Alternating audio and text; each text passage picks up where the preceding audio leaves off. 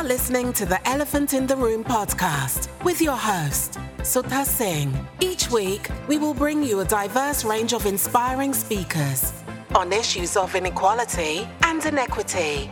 You will hear stories about fairness, justice, belonging, and about best practice for creating a more inclusive workplace. So, if you are an individual or leader interested in a fairer, equitable, compassionate society and workplace, this podcast is for you.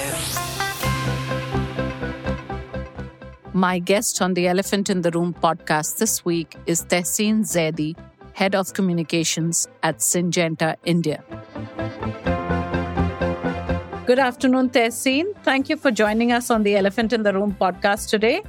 Good afternoon, Sudha. Thanks for the wonderful opportunity. It's always good to connect with like-minded people and speak your heart out on the subjects you really like. So thank you once again for the opportunity. Can you give us a quick introduction to who you are and what you do? Well, the first introduction of mine will be someone who passionately works for women and who always believes that women can empower each other.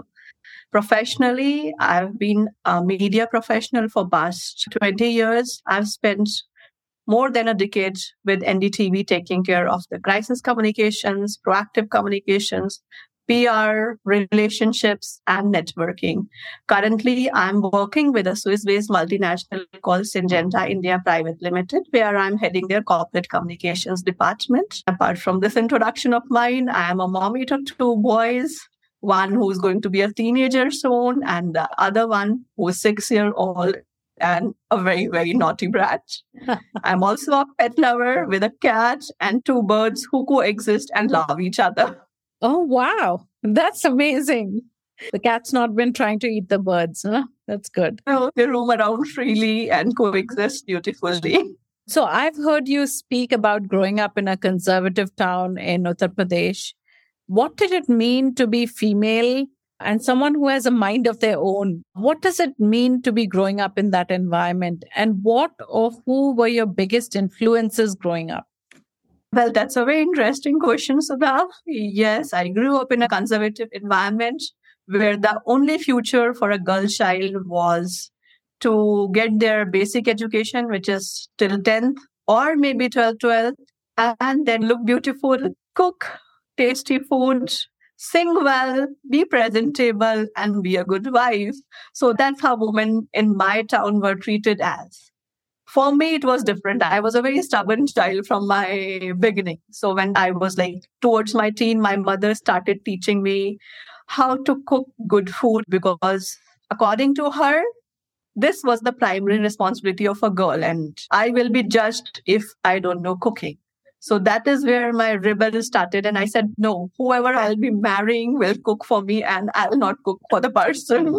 Coming back to your question, who influences me the most? Yes, my father, my mentor, who's no more physically with me, but he inspires me. He guides me in each and every step of my life I take. He is my biggest critic, mentor, my guide, and my well-wisher. So when my mom used to push me for cooking and I will purposely run away saying it's not my job, my father will say, she will be empowered and educated to that level that she will have 10 Khansamas, means the cooks, and the guy should be brave enough to marry this kind of a woman. So my girl is not meant for doing household chores. She is meant to be a leader. I want to see her empowered.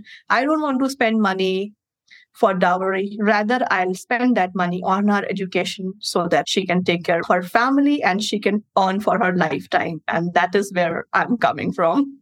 Wow. Amazing to have such an amazing role model in your house who was supporting you and showing you the way every step of the way. I know you are very, very passionate about gender diversity and you talk about it and women in leadership.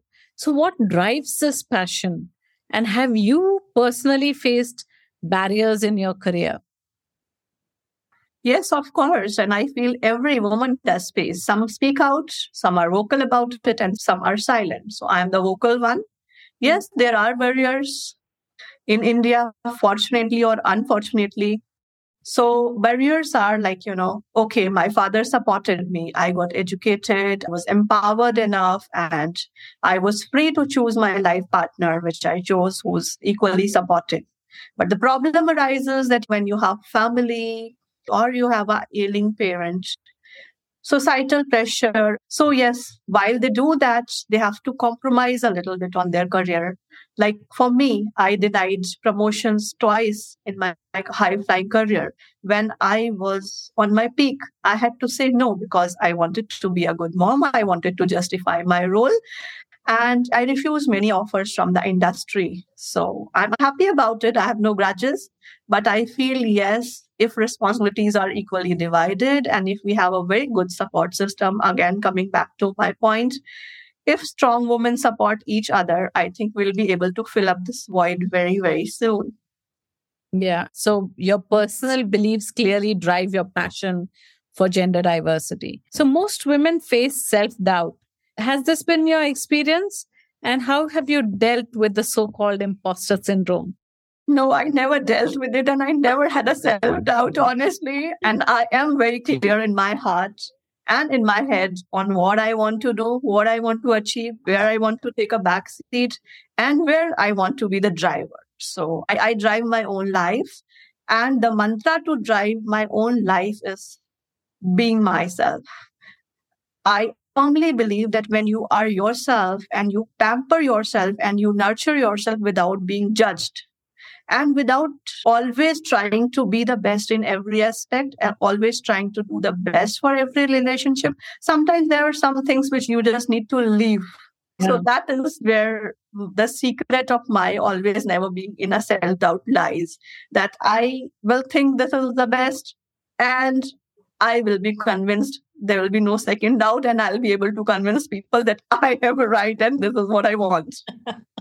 People should have the ability to make choices about what they think success looks like. It doesn't look like the same thing for everyone, right? You decided to step back or you decided not to take the promotion because you believed firmly that you wanted to spend time with your children. Or if you believe in something else, you will do it because you believe that that is the right path for you. And so your success is defined by that. It is not just by a designation or not just by a salary or by experience. That's very interesting to know. I'd like to add that success comes automatically. When you know your work well, you are confident of your work. Success can wait. Maybe what I was supposed to achieve 5 years back, I will achieve now. Because I have the talent, I have the ability, and I'm sincere in my work. So when I do it, there is no looking back. Yeah. And you're setting your own timeline, right? Yes, of course. I was very clear in my head from the time I got married that before turning 30, I'll have 2 kids. So now I'm 38 and I'm living my life on my own terms and conditions while my kids are grown up and they are living their own lives. So that's what my target was and I achieved it. This is amazing. Have you faced difficulties in engaging with your male colleagues or in negotiating pay raises or promotions? Yes, of course. We do live in India. And why do I blame India? It's all over the world. Absolutely. So while I was pregnant the second time, I was working in a high-stress news environment, the newsroom. I was working with one of the leading news channels of India, which is NDTV, and it was considered a women-dominating organization. Considering that, one fine day, my male colleague who was senior to me, I told him that I am pregnant. I'll not be able to work on this show further because I have to give a handover anyway. He looked at me with surprised eyes and a very strange look. And he was like, "Oh, your career is gone. In a newsroom, how dare you plan to have a second child?" So I was like, "It's my wish." He said, "Oh, so now you have to take a backseat in your career. And now I don't think you will be able to excel the way you want to." So the kind of vibes I received from him was like very negative. And the second thing, the same colleague, when I returned to work, and if I speak his language, he said, "Babu, now you have kids, 2 kids to take care of. I don't think so you will be able to cater to prime time requirements. You will be able to stay late night for the 9 p.m. prime time program." I said, "Why not?" He said, "No, who will take care of your child?" I was like, I am senior enough to do a prime time show. Leave it on me where my kids are and how I manage. Yeah. It's not your headache, it's mine. Yeah. Give me what I want to do. Yeah. We had a back and forth argument, and he was trying to convince me that since I'm a mother of two, I should take a show at a junior level, which I refused to. And I said, okay, you want me to stay in office till 11 p.m.? He said yes. And he made sure that I leave office by 11, even if there is no work. That is the kind of challenges we face. Oh my God. Yeah. This is so true. They cannot get over their biases that they have. According to research from earlier this year, Fortune 100 Indian companies have just 5 female CEOs. What do you believe are the biggest challenges faced by women in progressing to managerial and leadership positions? Clearly, having colleagues like the one you spoke about is a challenge. But what are the other challenges faced by women? I'll say it's very unfortunate. And the biggest barrier I see is that women are not supported well. I had the full support system from NDTV.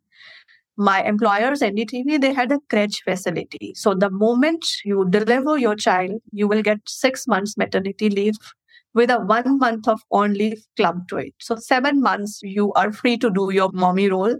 The second good part was that there was a full-fledged crèche with 5 nannies, 2 nursery trainers, 1 office doctor, 1 homeopathic doctor every week.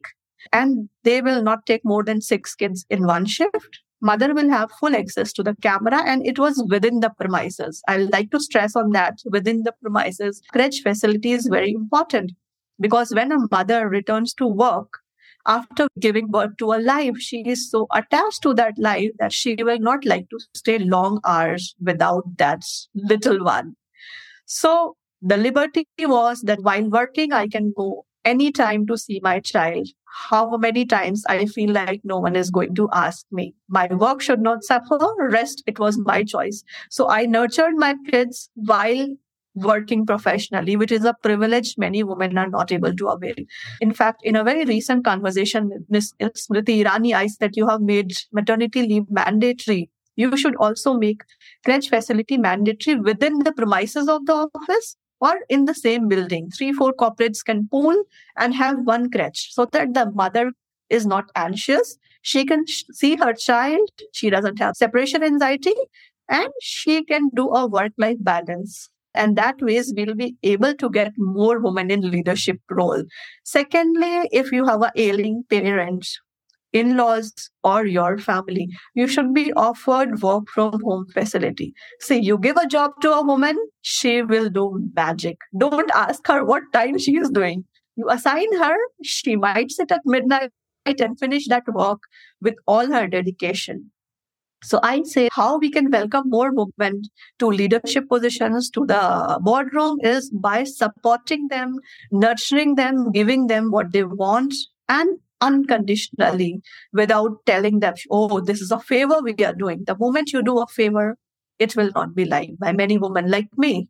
Yeah, it is demotivating and demoralizing to be told that it is a favor. You're just enabling women to do a better job because their attention is not taken up with thinking about who's caring for the child and whether they're being looked after well or not. Do you believe that it is important, Tehseen, for women to have mentors and sponsors in order to get into leadership positions? Indeed, very important. And let me tell you what I am. I am because I had a woman mentor who was a mother of 3, who was in a leadership role and totally understood how to support a woman. She knew if I tell her my child is unwell, I will take leave tomorrow. She said, yes, that's your right. Do it. And we will take care of the work the next day. So we should have women who support each other. Women who are in leadership role should know what a woman needs to give her best. So mentors are really important and women mentors do magic if they really support women. And sponsorships are required, especially in the case of women where they take a break in their career. Let me tell you, I have so many of my friends who were on the peak of their career and they had to take a break just to take care of parents, family. child nurturing. And when I met them after 3-4 years, they were totally underconfident. They had hesitation going out. They had hesitation speaking. So that gap is there. And they were the most talented pool from the industry. If they would have been nurtured, well sponsored, they would have been valuable assets for the industry, for the corporate, for any organization. Unfortunately, they were not mentored well, they were not sponsored. It's the industry's loss, apart from what they lost. Unfortunately, I think as an industry, we still consider that when women go on leave or take a break from maternity or for caring responsibilities, that they have somehow lost their abilities to do work or their intelligence. And it conflates the two and sort of undermines them very badly. What are the 3 things you would recommend that organizations do in order to be more inclusive? Not just on gender, but on all protected characteristics like disability, social mobility, religion, caste, age, because we must consider everything through the intersectional lens. So when you think of women, you can have a younger woman, or you can have an older woman, or a disabled woman, or a woman of a certain background or a caste or a religion, or someone with social mobility problems. What would you say are the things that organizations should be doing to take the right step in the direction? I'd like to take the liberty of saying 4 things. What comes to my mind often. The foremost is empathy. Without empathy, no one will flourish or excel. That's a must. Second is trust and appreciating the uniqueness of each individual, because each individual, each professional is unique in his or her own way. So we should respect that, empathize with them, appreciate them, trust them. And the last thing which I'll say is freedom of thoughts and freedom of speech, which is most important. See, the biggest concern for organization is when the most passionate people become quiet. Yeah. And you know why they become quiet? They become quiet because they are not trusted and they don't have that freedom of expressing their thoughts and speech. So all these things combined together will be a huge change, and the organization will gain a lot if they follow these for everyone, irrespective of gender, irrespective of caste, or irrespective of special ability. And coming to something personal, Tehseen, how would you define your leadership style and how it has evolved?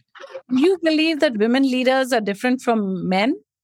Certainly, women leaders are different from men. And I feel that women are better managers, they are better organizers, because the one thing which they really follow is empathy.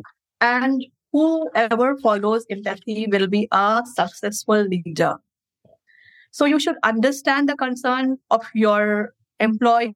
You should identify their skill and be human. And I feel women are exceptional in giving that human touch to everything.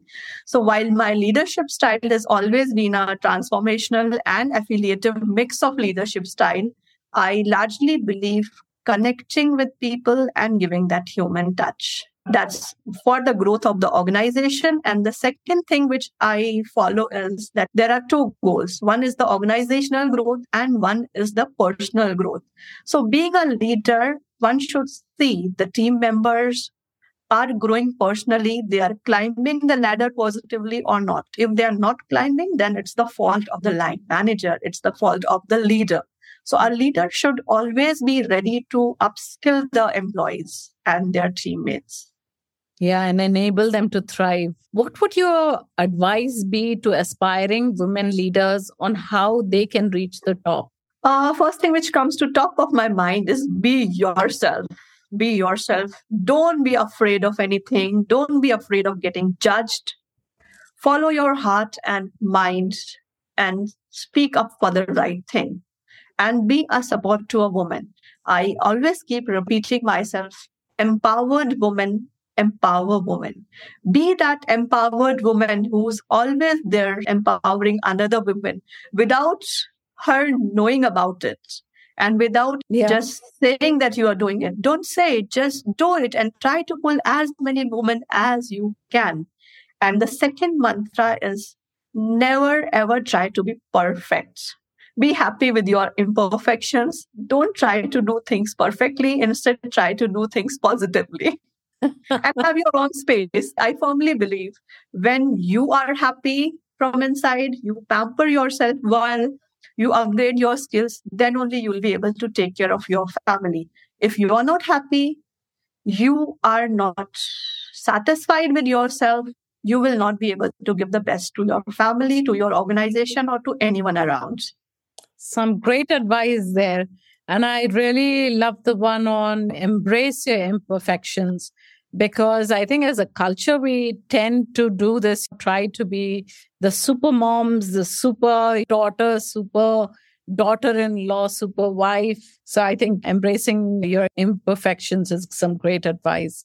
How do you balance your career aspirations, Tehseen, along with your family and your personal ambitions? Because you very clearly stated that you need to make personal space, you need to have family time, and you need to have time for work. Well, that's a difficult task, but I feel that I've been practicing it for last 15 years and now I'm pro at it. The first mantra to it, define your objectives. Once you are clear in your head what your objectives are, then you divide your time. I know this is my time. This is my children's time. This is my time to upskill myself. And I have basically trained my kids that way, that if it's a Sunday, 2 hours I'm sleeping, they are not going to knock my door because they know that's my me time. Similarly, whatsoever comes on a Saturday between that particular time, I will say no to it because that's my time for my children, my family. So I feel a work-life balance is very important and a very disciplined routine is important. Second thing which I really follow in my life is yoga and meditation. That keeps you fit and your mind fit. You meditate and you will feel the energy and the positivity and you will be able to focus on what you want rather than thinking 1,000 things at a time. Yeah. So what I do is I divide my time and I focus on what is important to do that time and I try to maintain the timetable. So that's my mantra. That seems like quite a bit and it requires some thinking.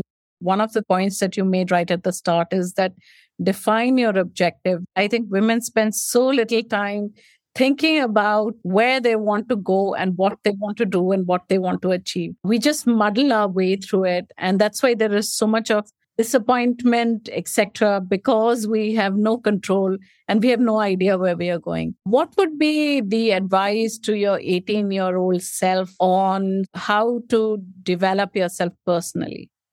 I think women need that a lot. So that would be great advice. Tough question. But yes, I'll say don't be rebels. Listen to your parents because they are more experienced and they have seen life closely than what you have seen. Don't always feel that, okay, the parents are their barriers or they will not give you the right advice. Just follow your dreams, follow your passion, and be yourself. Once again, I'll say that once you are yourself, everything follows. That's true.